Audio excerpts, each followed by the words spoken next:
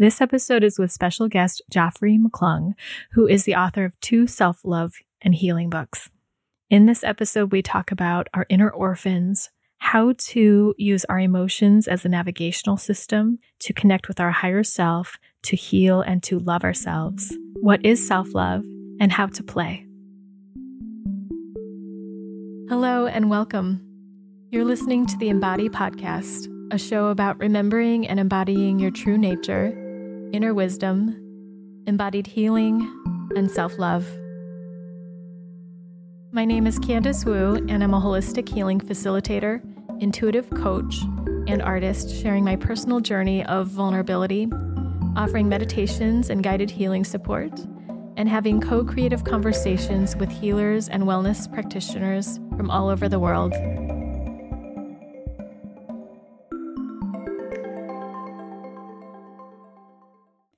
Welcome back, everyone. It's great to have you today and to welcome the special guest, Joffre McClung.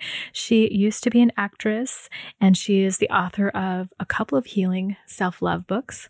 One is called The Heart of the Matter, and the other is called How Learning to Say Goodbye Taught Me How to Live.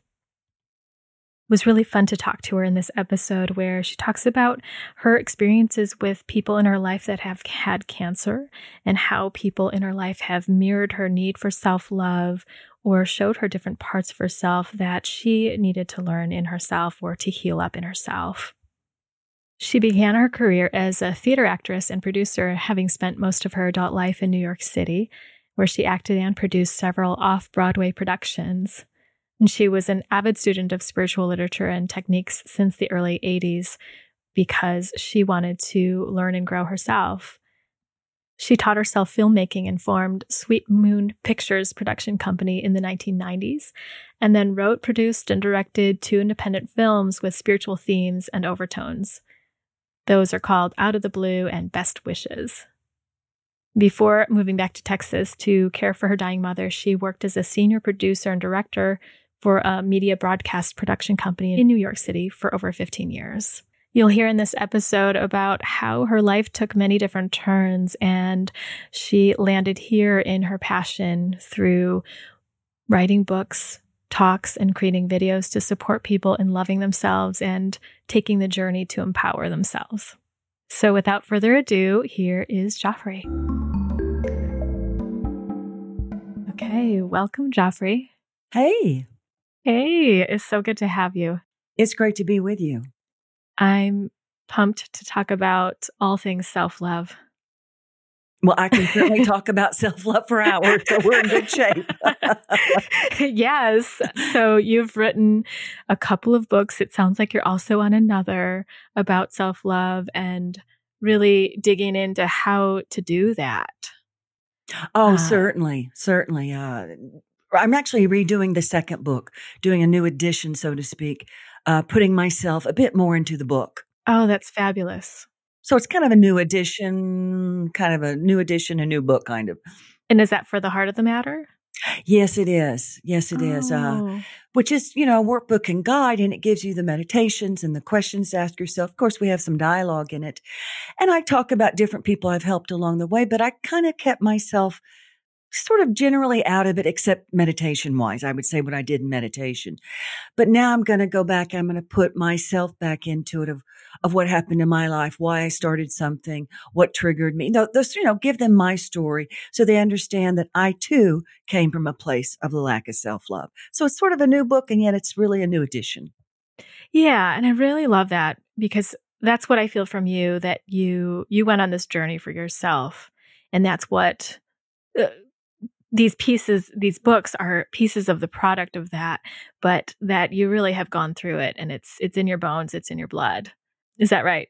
Oh, you got that completely. Yeah. You said it very perfectly. It's in my blood. It's in my bones. It's in my soul for sure. Yeah.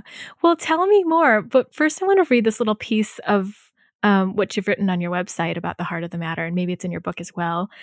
And I'm wondering if that connects up with what you're saying of how you're bringing more pieces of yourself, your story. So here's the quote. We're meant to be whole, and that means healing and integrating those orphaned parts of ourselves.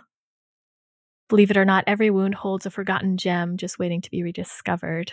And wounds are not only filled with unhealed pain, but also shroud your ability to dream and create, to feel joy and excitement, to have faith and trust, to live with passion and compassion, and most importantly, to love and to receive love.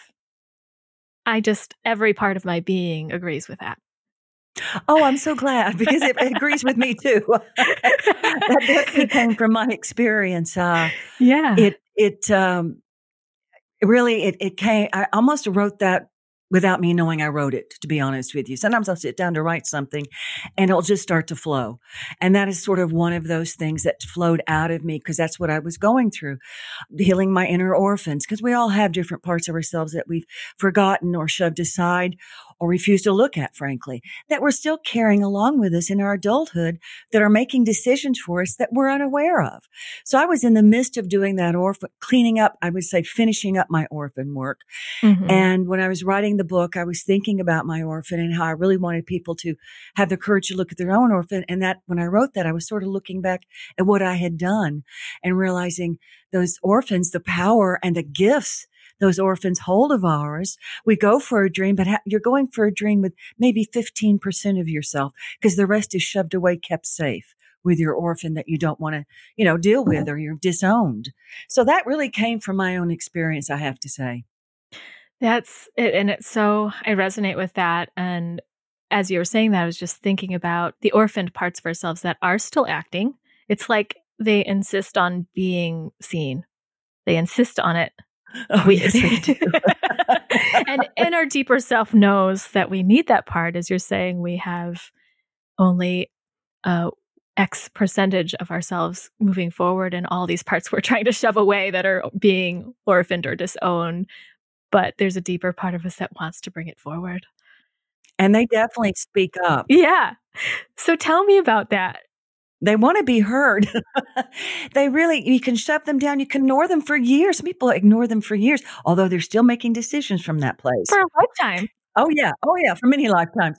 But they ignore them. But the thing is, they're going to start to shout because they want to be heard.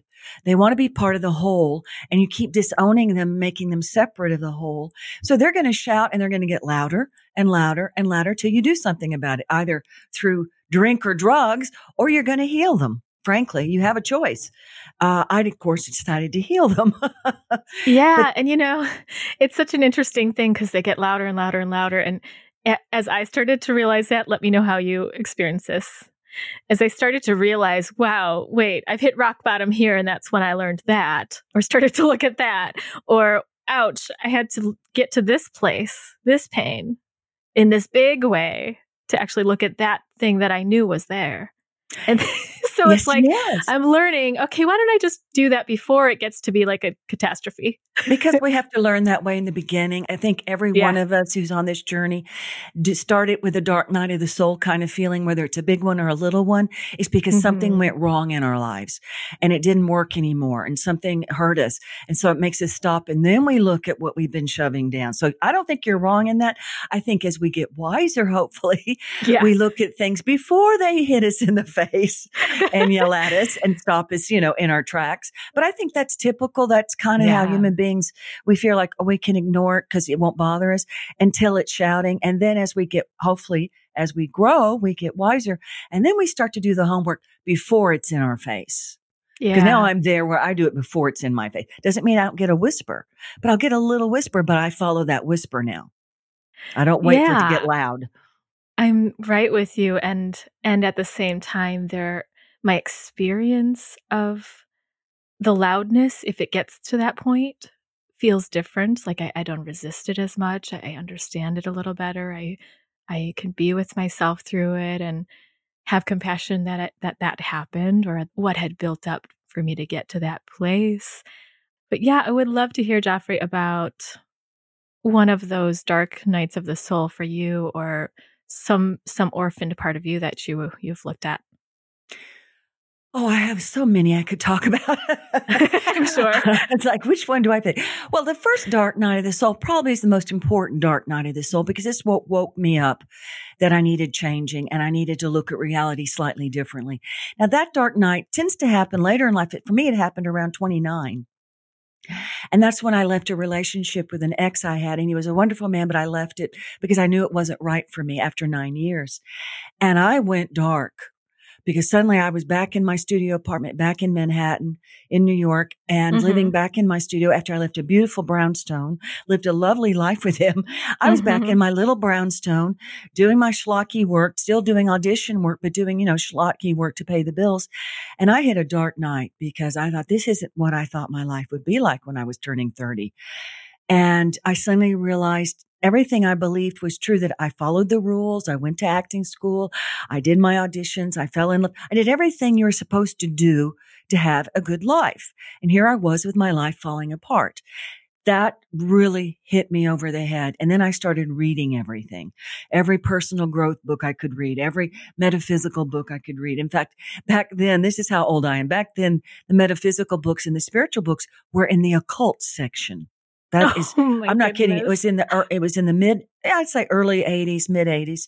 Really, they didn't have a spiritual group or a new age group or whatever they call it now. Now I think they just call it spiritual. They didn't have that. They had it kind of, put together in the occult groups. You had the witches over here, and then you had a few spiritual books over here. So I started reading spiritual books, and that's when I started to understand that we create our own reality with what we believe.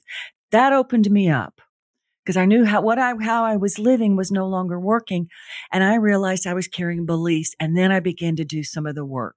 So that was my first dark night of the soul, was really I'd say 29 years old, almost 30, where everything was falling apart. And it woke me up to the fact that we actually do create our own reality through what we believe. And I obviously had a whole lot of negative beliefs that were ruling my life at that time. Yeah. What did you see in yourself at that time as far as the beliefs that it sounds like they played out in your life in that way and brought you to that place of seeing there? Well, I had shoved them down in all honesty. I was doing my auditioning in New York. I was producing off-Broadway plays, also being in them as well as producing them. I'd begin to make a few little short films. So I was, doing what I loved, but not to the extent that I wanted to do it. And that dark night, I realized underneath all the, I guess you would call it bravado, although I wasn't particularly loud about it, but saying, yes, I can get this job. I'll book this job. I'll get this commercial. I'll get this, acting job.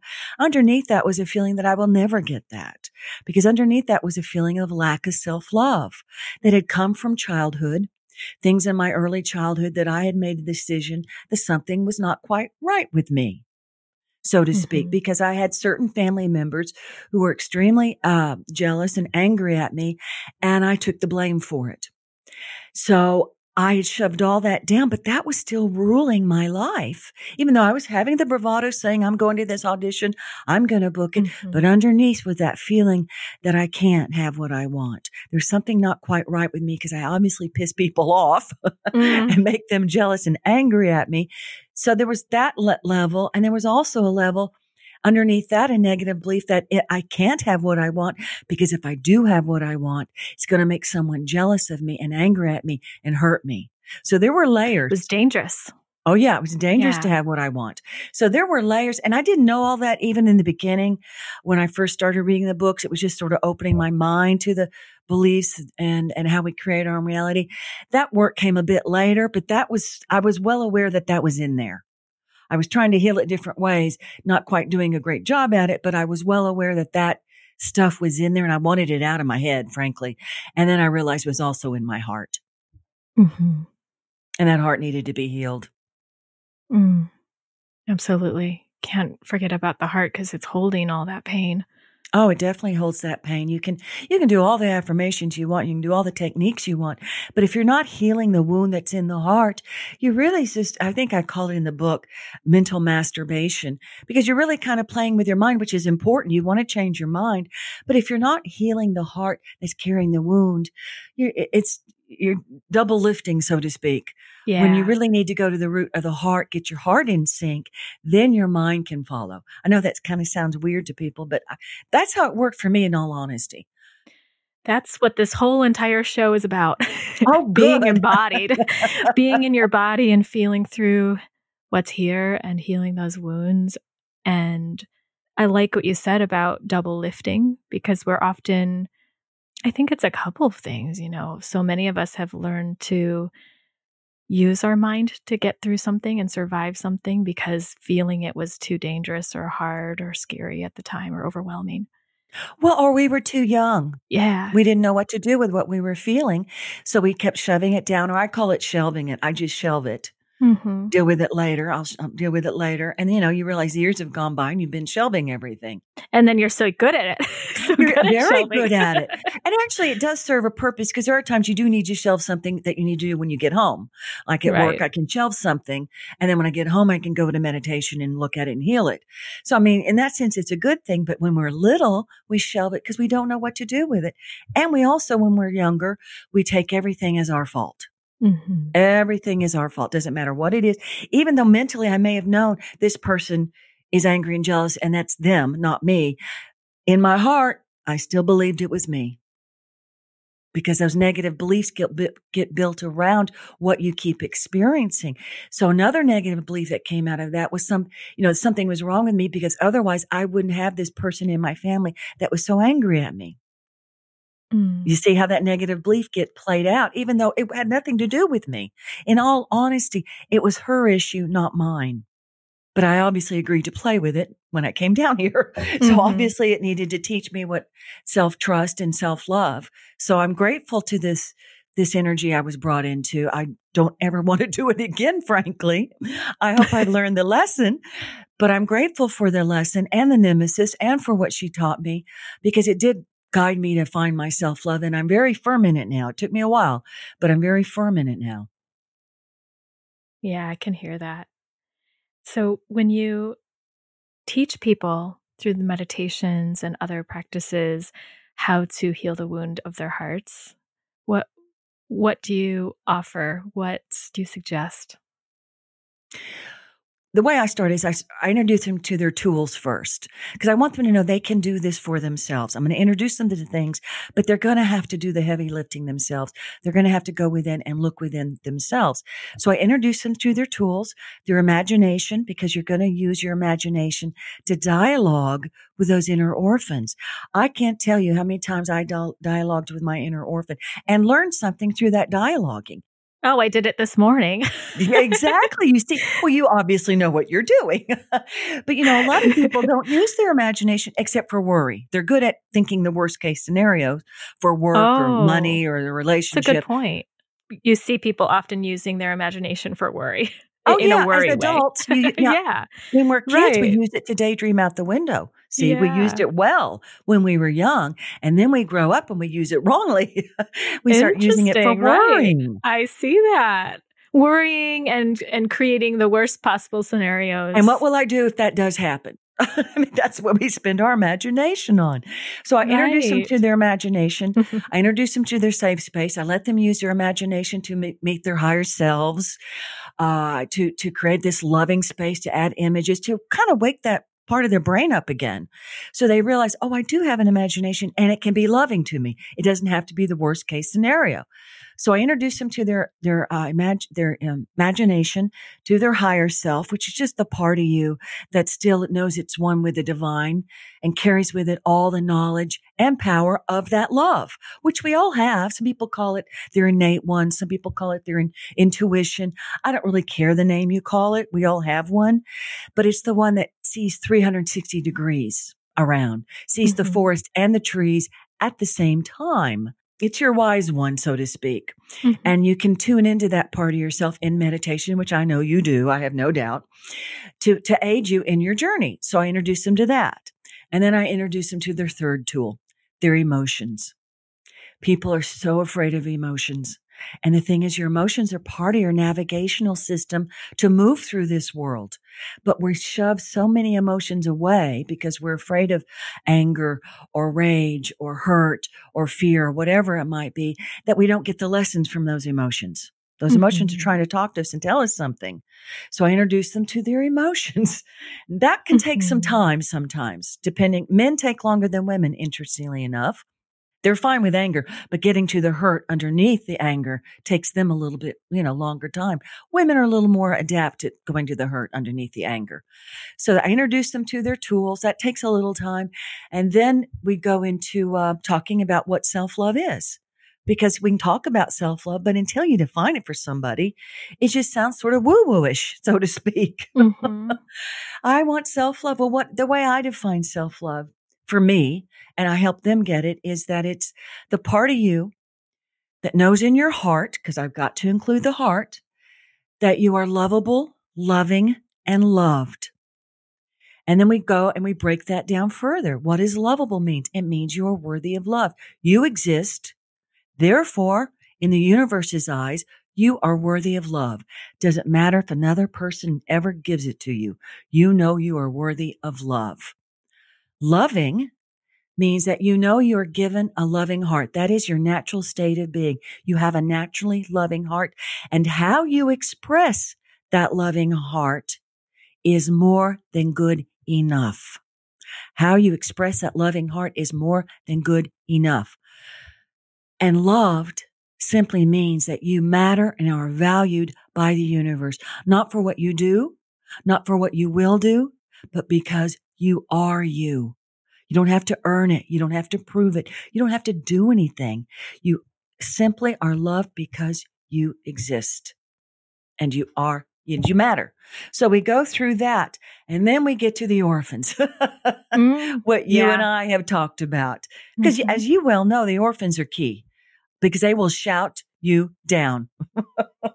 And for good reason. You know, there's that, as you said, this whole load of energy that's waiting for you there, and all the goodness that is like a treasure box waiting to be discovered within what we've closed down. But at the same time, there's pain, there's fear, and other emotions that are harder.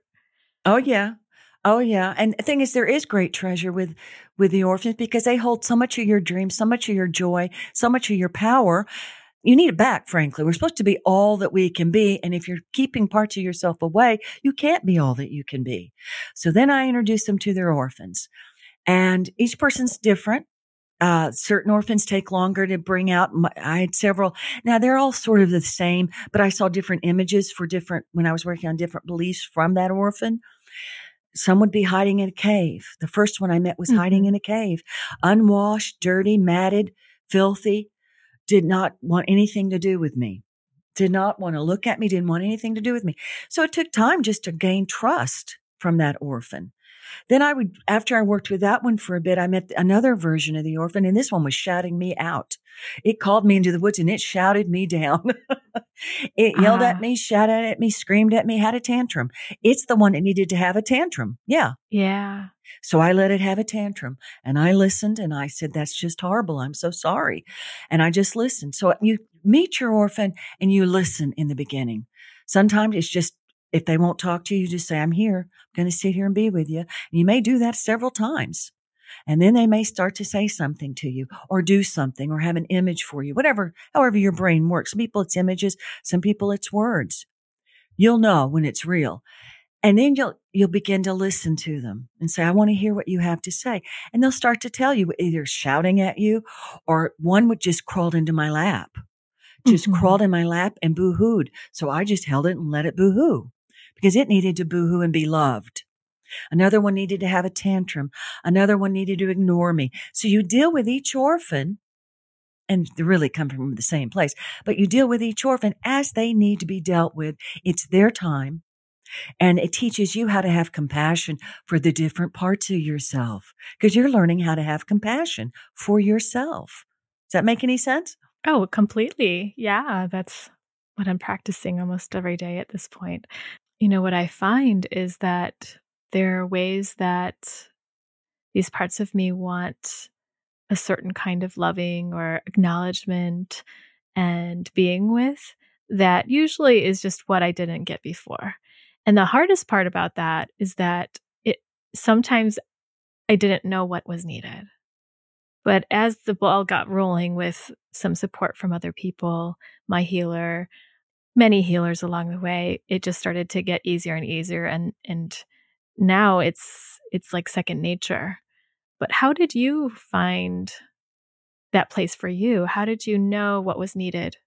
How did you know how to give it to yourself? Well, like you, I had a lot of teachers and healers and helpers along the way that would show up and give me information. So, I mean, I certainly didn't do this on my own.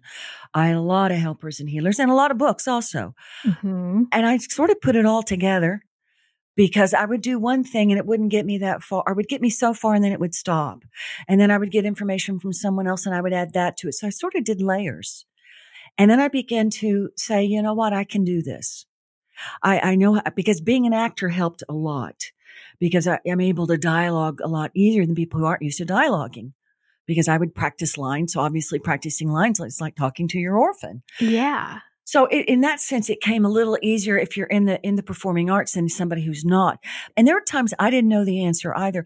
And those are good times, meaning means you're going to leap when you get it. When they're tough and you can't seem to get the answer and you keep hitting the same wall, that's a good sign that you're getting ready to leap, or you wouldn't be hitting that wall to begin with. That's the way I started to see it happen. When I'd hit that wall and I kept going back to, let's say, a particular orphan and kept getting sort of semi-answers, but not the full answer, not knowing what I needed to give them in return to bring them back to wholeness, it would be so frustrating. And so I'd go deeper with them and I would listen a little deeper, and then I would find a new level. And eventually I began to get hits of what it was they were needing from me. And it was my higher self who really helped me the most. I am key on working with your higher self. Like I said, I had a healer. I had people that channeled that I worked with. I had a lot of good guides and teachers, but really it was my higher self. In the meditation, I always have everyone bring their higher self into meditation when we're working with anything, frankly, but definitely when you're working with your orphan, so that you feel like they're holding your hand as you're holding your orphan's hand. So as you're talking to your orphan, your higher self can be talking to you. So my higher self would be the one, because I would be boo-hooing with my orphan over whatever they needed to vent, because you're feeling what they're boo-hooing. You're feeling it as well. So I would feel that. And then when they were done, I would turn to my higher self, boo-hoo in her arms. And then I would get information from her. Beautiful. That I had not gotten earlier.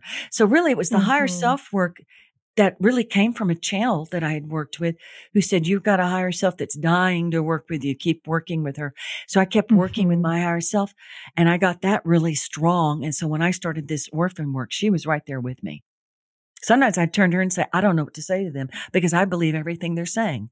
I'd feel their pain, that what they felt when they were young. And I'd say, I'm sorry, but I believe what they're saying. Right. I'm right there with them.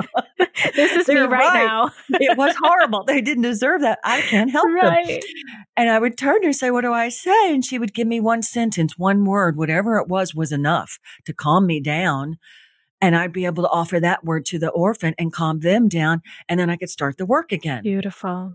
That's the best example. So higher self, I think, is key in doing any inner work, whether it's self-love work or creation work, because I use her for creation work as well.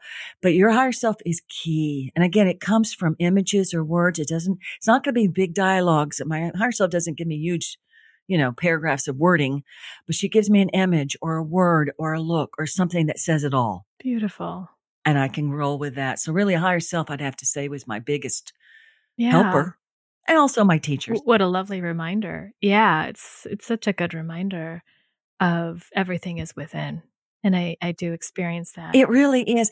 And you need your teachers, and you need your books and your seminars and your lectures or whatever it is, because we need to be around other people who are doing what we're doing. So that's a good thing. And you're always going to have the help you need. But just like you said, everything you really do need is already inside of you. And part of the journey is figuring out that you can find it inside of you. And sometimes it's frustrating. Sometimes it's tough, but that's okay, because you start to trust that you're going to find it, and you do. And like you said, it does get easier and easier. At least I found that way. Yeah, I have too. And sometimes it's gone up and down, but then at some point it started to get like more smooth sailing in a way. But I'm wondering, Joffre, what frustrations or challenges or struggles have you had lately? Well, lately I would say the biggest struggle is I have a family member who has liver cancer. So outwardly, I'm dealing with cancer again, which I dealt with 8 years of everybody around me dying. I'm not saying that to be funny, but it was true. My mother got cancer. My best friend, like my soul sister, got cancer. My aunt and uncle died. It felt like that 8 years was literally everybody dying around me. And of course, my job in New York City all kind of left, and I moved to Texas. And then I had 3-year break. And those 3 years, I wrote the 2 books. And I thought, okay, this is a new path. This is not a path I had planned on, frankly. I always thought I'd be more performing, but this is still creative. Writing is creative. So I thought, okay, this is a good thing. And then all of a sudden, in January, I got the word that a family member had liver cancer. And that sort of took me by surprise. I thought I was kind of done with the C word, so to speak. Outwardly, that sort of threw me, but in a weird way, because this person is also the person who mirrored for me my need for self-love through her jealousy and anger, it's sort of, in a weird way, I don't know how to say this except to say it's also a bit liberating. I know that sounds odd to people, but when that person leaves the planet, because they will at some point leave the planet, I truly will be free. And I'm free now, in all honesty, but I will literally, truly be free from all past ties, so to speak. So really will begin a new life for me. So I'm sort of going back and forth, kind of struggling with it, and yet owning that that's what I'm feeling. So I shouldn't disown that's what I'm feeling. It's what you're feeling. So that's what I'm feeling, Candace. Yeah. Thank you for sharing that. And do you mind me asking if that person is currently still mirroring that need? Oh, yeah. She did that recently. Right. Like in the same way as before she did. She has not healed a thing, to be honest. I don't think this lifetime, I think she had her opportunities when she was younger, but it's not going to happen. She mirrored it a couple of weeks back out of the blue. The jealous rage came at me, sort of caught me a little off guard because I wasn't expecting it. And when I hung up, I said, this kind of got on me. So I did a quick meditation and reminded myself who this person is, because it was so shocking, because she had not done that in quite a while, because when my mother was ill, I would not have it. Because my mother also received some of the jealousy. So it sort of caught me off guard. So I did a quick meditation, got it off me, and reminded myself who this was, and that what she said does not mean it's true. Because anybody who's dealt with people who are angry or jealous, they tend to bring in other people to their conversation. Well, I'm not the one saying it. Everybody's saying it. That tends to be how they work. They like to add people to their blame of you. To back it up. Exactly. And it's, you can see that out in politics now. I won't get into politics, but you see how people bring that up. Well, they said, people say, when I hear that, I think, you're saying it. No one else is saying that. You're saying it. Right. It's easy to fall in that trap, but you're saying you know better. Yeah, I do, but it caught me off guard. And for a moment, I thought, oh my God, people are saying this about me. And then I thought, first of all, these people, I don't know them, so who cares? And then I thought, wait a minute, I know how this energy, this bully energy works. They always bring in other people to back them up, even though they're actually lying. So I had to remind myself of that fact. And so I was able to forgive it. And then I said, you know what? She's not going to get it this life. I got the lesson I needed from her, so I blessed her in that sense. But her energy still has it. She still has that anger energy. We're still talking. I'm still friendly with her. I'm going to go see her next week. I do love her in that sense. I do not particularly want to be around her very much, but I do love her, and I do wish her well. And I have put out my order for my next life that she's on her own in her next life. Because she's going to have to work on jealousy again, and I'm not working on jealousy again. Right. Like you don't want to be paired again. Is that what you're saying? No, exactly. Right. I don't mind if we pass in the hall or something's fine. But as far as being family members, I think I'll skip it the next life till she gets this jealousy thing over with. Put your order in. Yeah. Yes. Because I'm done with it. I got my lesson and I've learned it and I don't need it now. Oof. Sounds like you've had a lifetime of learning that. Yeah, it was intense, I have to say. And we all have something within our families or in our childhood or friends or teachers or something that if you came here to wake up, you're going to have something that happens to you. Absolutely. Something that's not so pretty, that's going to get you and bring you down so that you can build yourself back up in some form or fashion. Mine happened to be from sort of that anger, jealousy, bully energy. Other people, it's something else.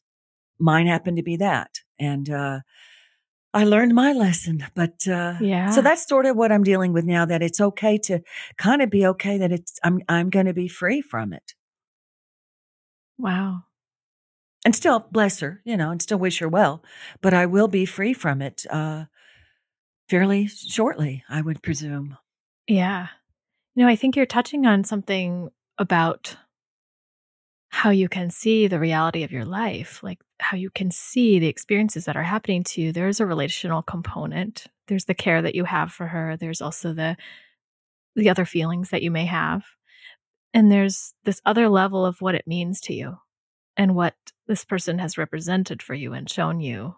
And they don't always sound relational. Like that portion doesn't always sound relational, as you're saying. Like, it's a little bit hard to say this, but I'll be free of this. Well, but yeah, that makes complete sense on that level. Well, it's true. And the thing is, what's funny is the reason I can sort of see her separate from me, meaning I can see and bless her for what she taught me, is because, again, in one meditation I went into, I did a meditation to understand how this person is in so much pain, because somebody who comes from a bully or jealous or angry place is carrying a lot of pain. Even though we may not want them around us and they've hurt us horribly, we have to intellectually know they've got a lot of pain to act that way. So I went into meditation so I could better understand where she's coming from, so I could find forgiveness for her. I was, finishing up that little matrix for myself. And I went to meditation and I saw her as a 5-year-old and what she must have felt and how she felt so unseen, unheard, unlovable. And I got to the fact she felt so unloved. And once I felt that, I was able to understand why she was so full of anger and jealousy. So I was able to forgive her for how she behaved towards me. I still don't want it around me. I still have my boundaries, but I can understand her pain that she's carrying. And also that I agreed to do this because I needed to learn to take my power back from bullies and jealousy and angry people. Because obviously that was the thing I needed to work on. So there's sort of layers in there. But I mean, when you can go into meditation and figure out what that person, why they're being so hateful to you and understand what kind of pain they have, it does give you some release. And then to realize when they do, because I do believe in many lifetimes, I know other people may not, but I happen to, that I realize she's going to have another chance to get it. And that's fine, because I told her and thanked her for showing me what I needed to get. And I did a whole thing on that, thanking her. I didn't do it to her face because that she would not take it well. But I thanked her for showing me what I needed to learn about self-love and that I got it. So even though she may not have succeeded at jealousy and bullying, she did succeed in teaching me what I needed to learn. So she did do that well. So I did a whole thank you meditation on that to thank her. She gave you such a beautiful opportunity. And painful one, but beautiful. It was painful. It was ugly. I got to be honest with you. I don't wish it on anybody. Yeah. And at the same time, it sounds worth it, would you say? Well, again, if we look at life is here to teach us something and we're here to learn and grow, then you got to figure out there's something here that's good. There's got to be something good in this bullying and jealousy, anger. So I dealt with that and then I learned self-love. So it was a good thing. Yeah. But I don't wish it on anyone. But again, that's how we learn, isn't it, down here? Yeah. So I'm curious, as a writer and as an actress as well, what's the title of the current chapter of your life? That's a good question. What's the title of this chapter of my life? Begin Again. I just got that, begin again, because I feel like this is a brand new life. I've let go of my old life. It was a good life. I did it well. But I've let it go, who I was, what I wanted to do, sort of the dreams of youth and middle age. I sort of let that go and said, okay, what's this again? I've done my healing. I've done my orphan work. What is I want to do? And now I'm doing all this spiritual writing. So it's sort of begin again, and it's sort of a brand new life with new fulfilling ideas, new dreams, new hopes, kind of like starting over again, frankly. I actually have one affirmation I do that I'm now in the best years of my life, and all my remaining years are my best years. So I sort of feel like this is my new beginning again. Yeah.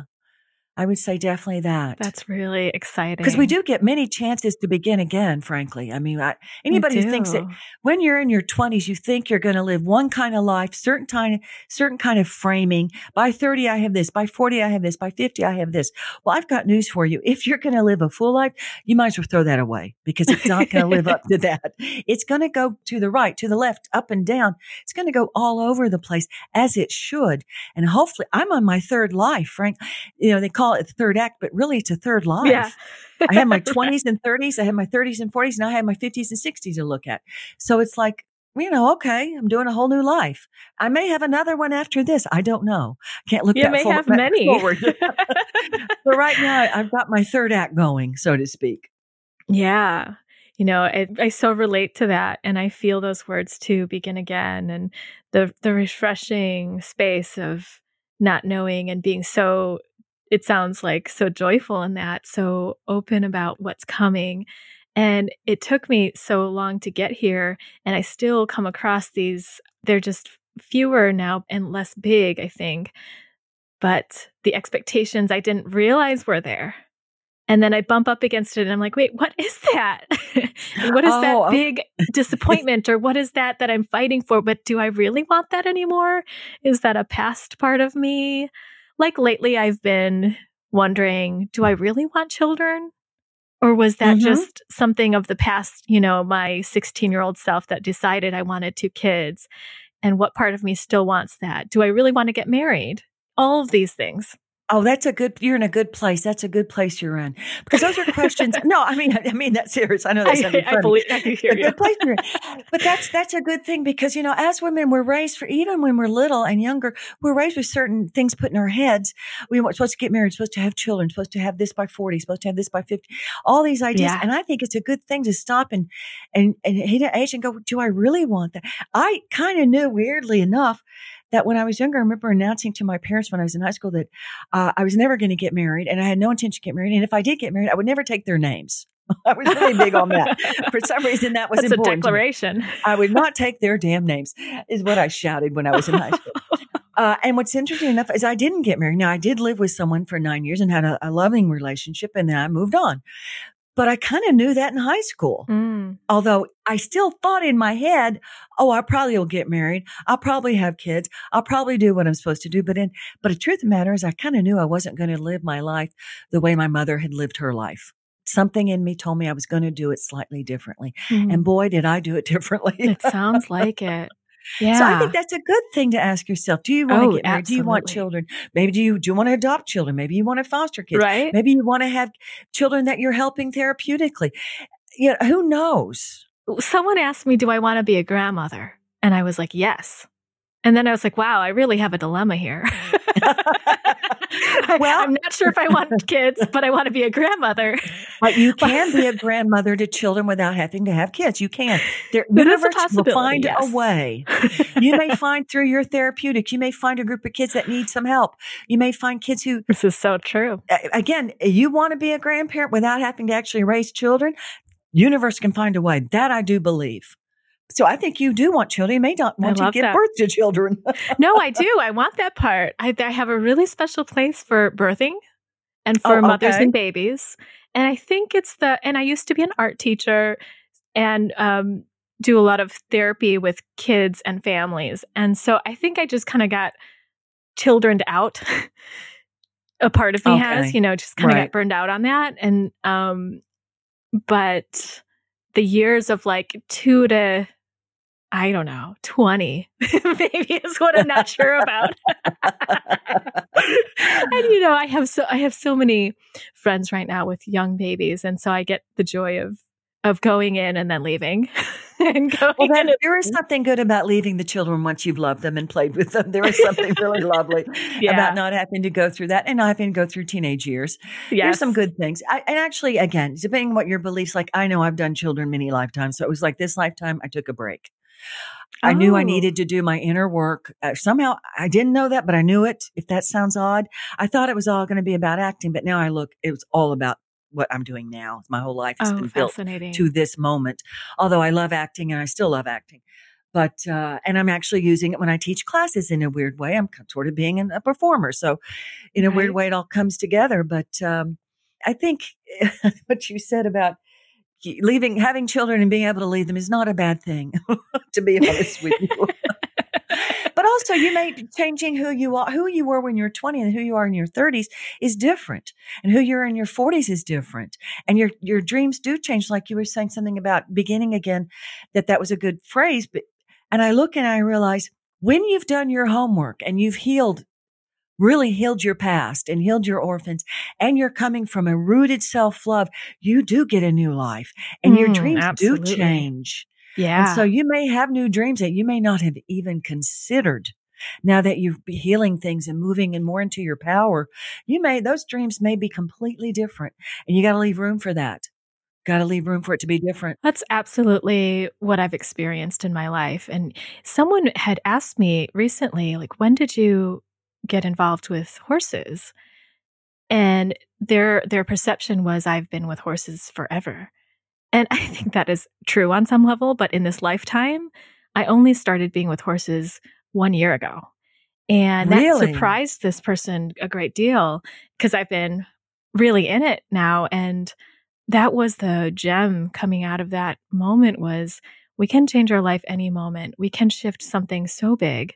And I do feel like that is a big shift, shifting my life to be around horses and be with them. It's continuing to unfold, but I would have never known that 5 years ago, 10 years ago, especially, when I was, 15, 20 years old, trying to decide what my life would be like.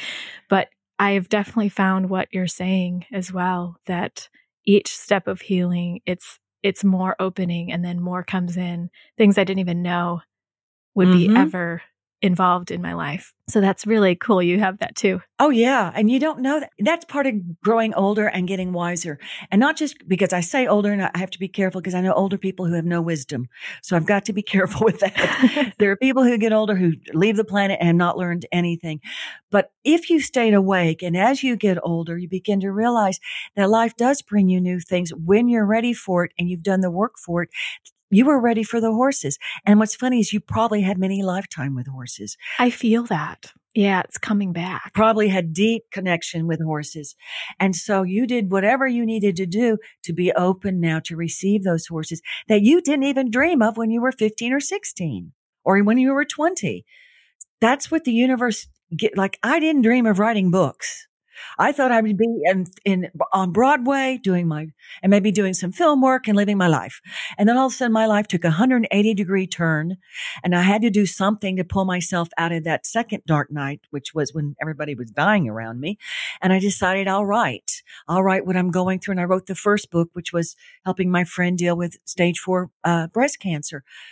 That was a 180-degree turn. And I wrote that kind of angrily, to be honest with you. I thought, emotions as navigation. There you go. Oh, Lord have mercy. I was like, higher self, you want me to write about what I'm going through? Oh, my Lord. I just want to get back to what I was doing. And I thought, well, I'll do it. It'll get her quiet on my back. Get this out of the way. Go back to what I was going to do. And I'll write this darn book and I'll wake my inner self up. And I wrote the book and that kind of got my creative juices going. Yeah. And then when I looked at it a few months later, I thought, okay, I put the word out there that I'm spiritual. Everybody, I had two groups, those who knew I was spiritual and those who knew me in my career. I kind of kept them separate. And I thought, well, the word's out there now. They now know that I'm a spiritual person. Yeah. I'm out in the spiritual closet, so to speak. Now I looked at the first book. I thought, you know what? I got to really say how I got to self-love. The first book talks about when we're in self-love, but we don't tell people how to get to self-love. So I wrote the second book. But all this is to the point, I didn't plan on that. This was not part of my plan. And yet when I look back at my life, I realized, of course, it was part of my plan. In fact, I wrote a movie with my best friend who the first book was about, and we wrote a book together in the movie. Oh, how funny. And she'd always wanted to be a teacher. She was a channel and spiritual. We did all our spiritual stuff together. And we were also actors together. And she wanted to do what I'm doing. Oh. Now she passed on. And I can hear her laughing, going, yeah, I want to do what you're doing. You're supposed to be doing what you're doing. And she's like, I'm already out. yeah, I'm out. I'll do that the next line. But I thought how weird that I did a 180-degree turn, and I'm actually doing my best friend did that I put in a movie 10 years before I knew it. So the universe is funky. Well, we are funky, right? We like leave ourselves clues and then forget about them or like ignore them. And then we find them later like, wow, right. It's just weird. When I wrote that in this book, the second book, and I thought, man, that first short film I made, oh my God. I really did it. Yeah. Even though it was just a film about, creating dreams. It was a little film about creating dreams. But the universe, you may have horses now. Who knows what you're going to have in 5 years? I have no clue. No clue, but I have some ideas. But then what I know is that keeps changing so much that I just don't put too much to them, except for the ones that are like right now and coming up. Living in the present. I told a friend recently he was getting all fachotted, so to speak, because he was thinking, oh, I'm getting older and what's going to happen when I'm old and I don't have a place to. He went way down the pike and what he didn't have and how horrible it was going to be when he was old and didn't have any money. And I said, first of all, you got to stop going that far down the pike. There's nothing you can do that far down the pike. You're just putting something in your head and getting yourself all excited about it. I said, I've learned now that my life keeps taking these weird angles. I look about maybe 3 months ahead. And that's about as far as I look, just to kind of know, okay, this is where I'm going. This is kind of what I want to create. And I don't look much further because it keeps me calmer. I don't sit there and think about what am I going to be doing 5 years from now because I don't know. I really don't know. Yeah, I am right where you are. Actually, that's exactly where I am. And it's funny because my dad has started to realize that about me and he is the planner. Oh, is and he? and that's where my planner, the part I've got of me, a planner. yeah, that plans everything and wants it all planned out. It comes from like the desire for security and stability comes from him. And lately he's realized, yeah, I don't plan more than about 2 months ahead anymore. And he's like, oh, okay. Yeah. Right. That's you. Well, that's Dad. good news that he gets that. He gets it. Because a lot of people would say, no, you need to be planning now for when you're 60. Used to say. That's what he used to say. And he's like, are you sure? I don't think that's going to be okay. And no, Dad, it's okay. Well, see, you taught him. See, you're actually teaching him something. That's the cool thing. He's seeing something different. Yeah. Yeah. And he's saying that, hey, my way may work for me, but you know what? It doesn't have to work for everyone. So you've taught him something. Thank goodness. That's kind of cool. I mean, that's now he's so relaxed intertwined. That's so intertwined with my lesson with him because one of my lessons with him was to be in myself and trust myself and not allow his idea to be mine. Got you. Which was like, I experienced it as more imposed on me in the past out of his own care and fear. Always out of love. I mean, always. But so we've both come a long way. Well, that's pretty exciting. Yeah. So I want to switch gears. I recently had this dream that I lost this beloved water bottle. Wow. Okay. And you love this water bottle. On an airplane. I loved it so much. I loved it so much. And I was devastated in the dream. And when I got home after my flight, my mom said, you're just probably better off without it. Just let it go. You're better off without it. And here I am in this dream, kind of like obsessing over how am I going to find the next water bottle, the better, like, no, this won't do and that won't do. I wanted that one. And she's like, you're probably better off. And so that's been sticking with me and I'm experiencing. That's a good dream. I love dream work. I was wondering, that's leading to my question. I'm wondering, what have you dreamed lately that in your night dreams? Well, you know that your mother in that dream was your higher self, most likely. You do know that. Yes. That was and it is my mother too. Yeah, it's both. My mother. Yeah, exactly. But my higher self, when she first appeared to me, and she appeared looking like a beautiful version of my mother. Oh, sort of in a half dream state that I was doing. Yeah. And then she sort of shifted. I don't really have to see her anymore. I just feel her. But yeah, that's definitely your mother. That's definitely your higher self saying you don't need what you think you need. You've outgrown it. is what she's really telling you. You've outgrown Right. it. It's time to let go. I used to do so much dream work when I was started. I've always done dream work. Even when I was younger, I'd have dreams over and over again. And then when I started the spiritual work, I'd have really mega dreams. I'd call them epic dreams, one symbol after another symbol after another symbol. And I worked with them, immensely. And all of a sudden, when my mother passed, my dreams stopped. And I thought, what's happening here? I've never not remembered my dreams. And they just stopped.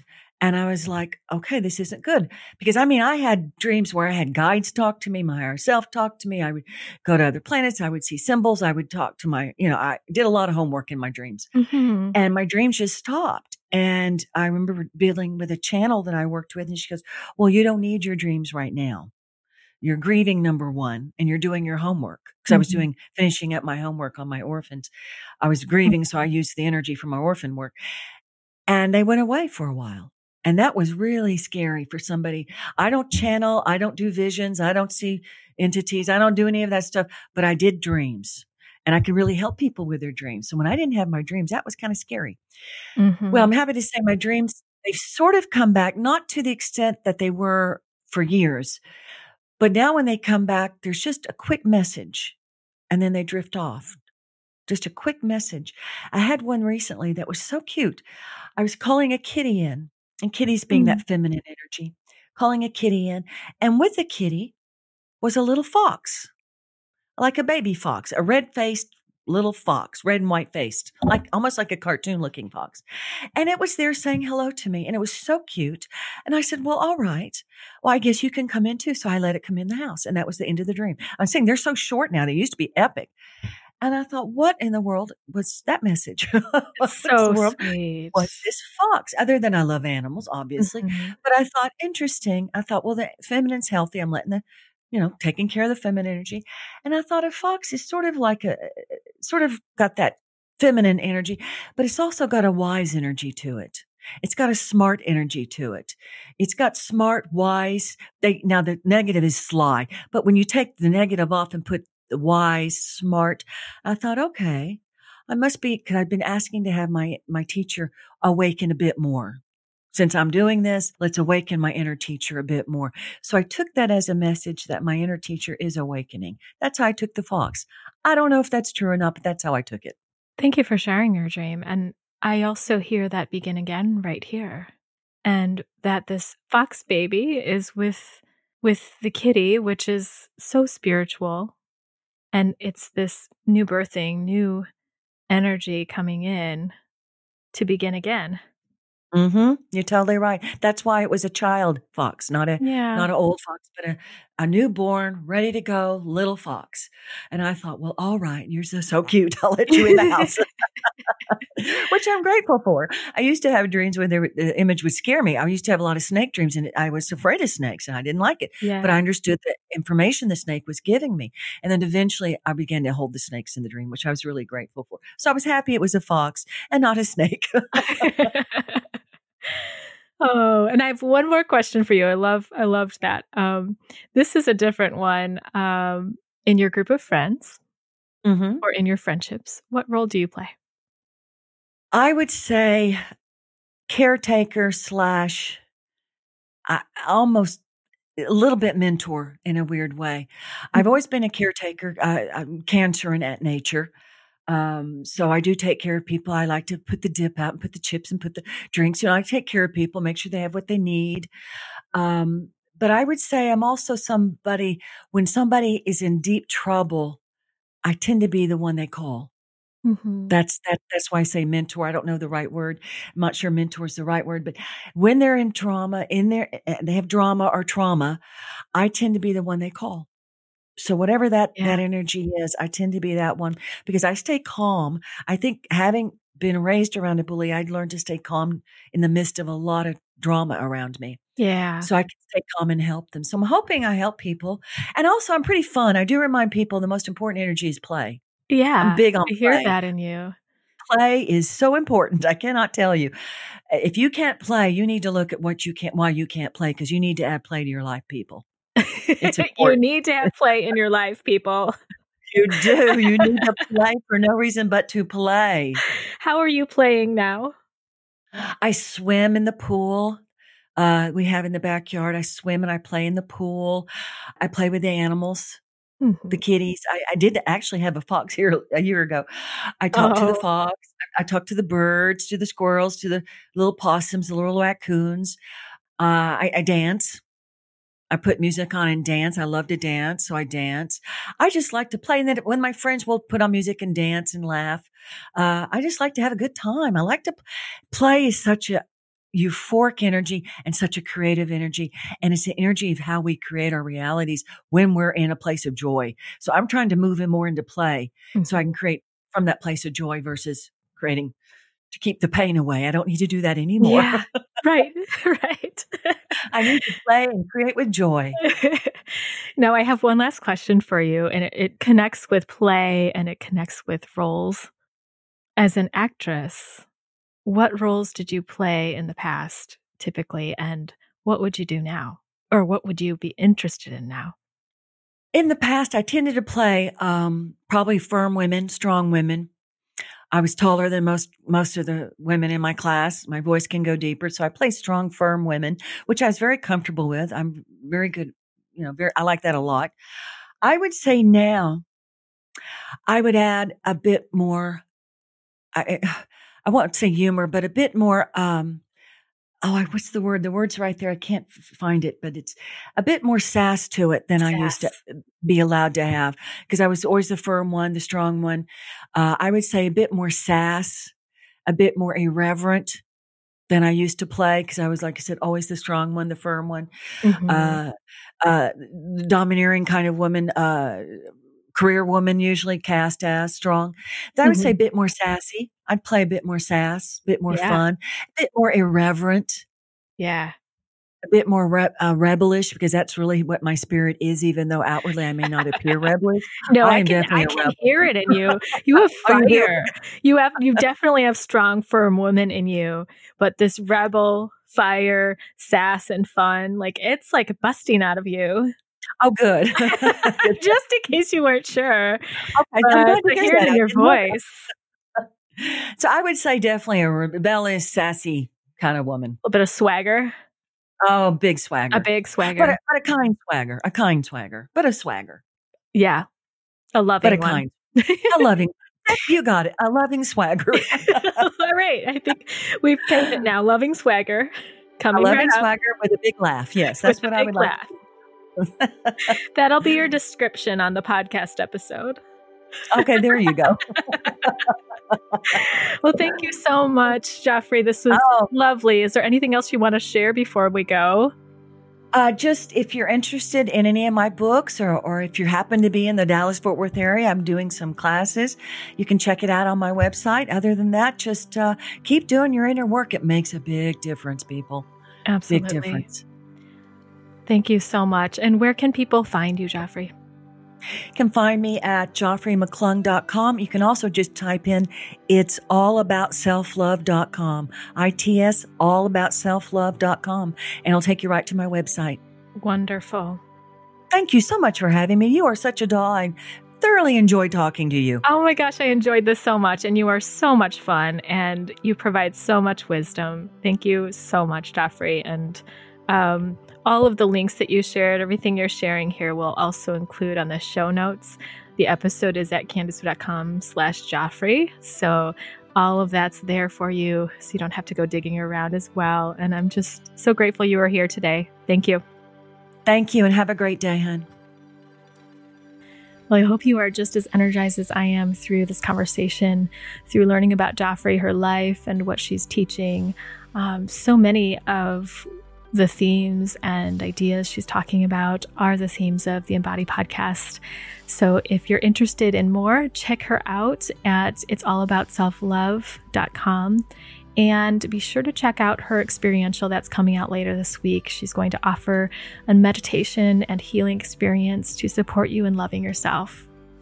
And be sure to check out more interviews, other healing experiences, learning about embodiment and self-love on the Embody podcast at candicewood.com/podcast.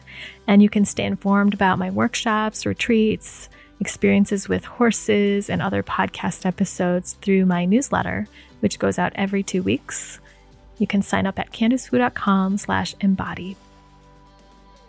So just going off of the episode today, I leave you with the thoughts about where can you begin again in your life?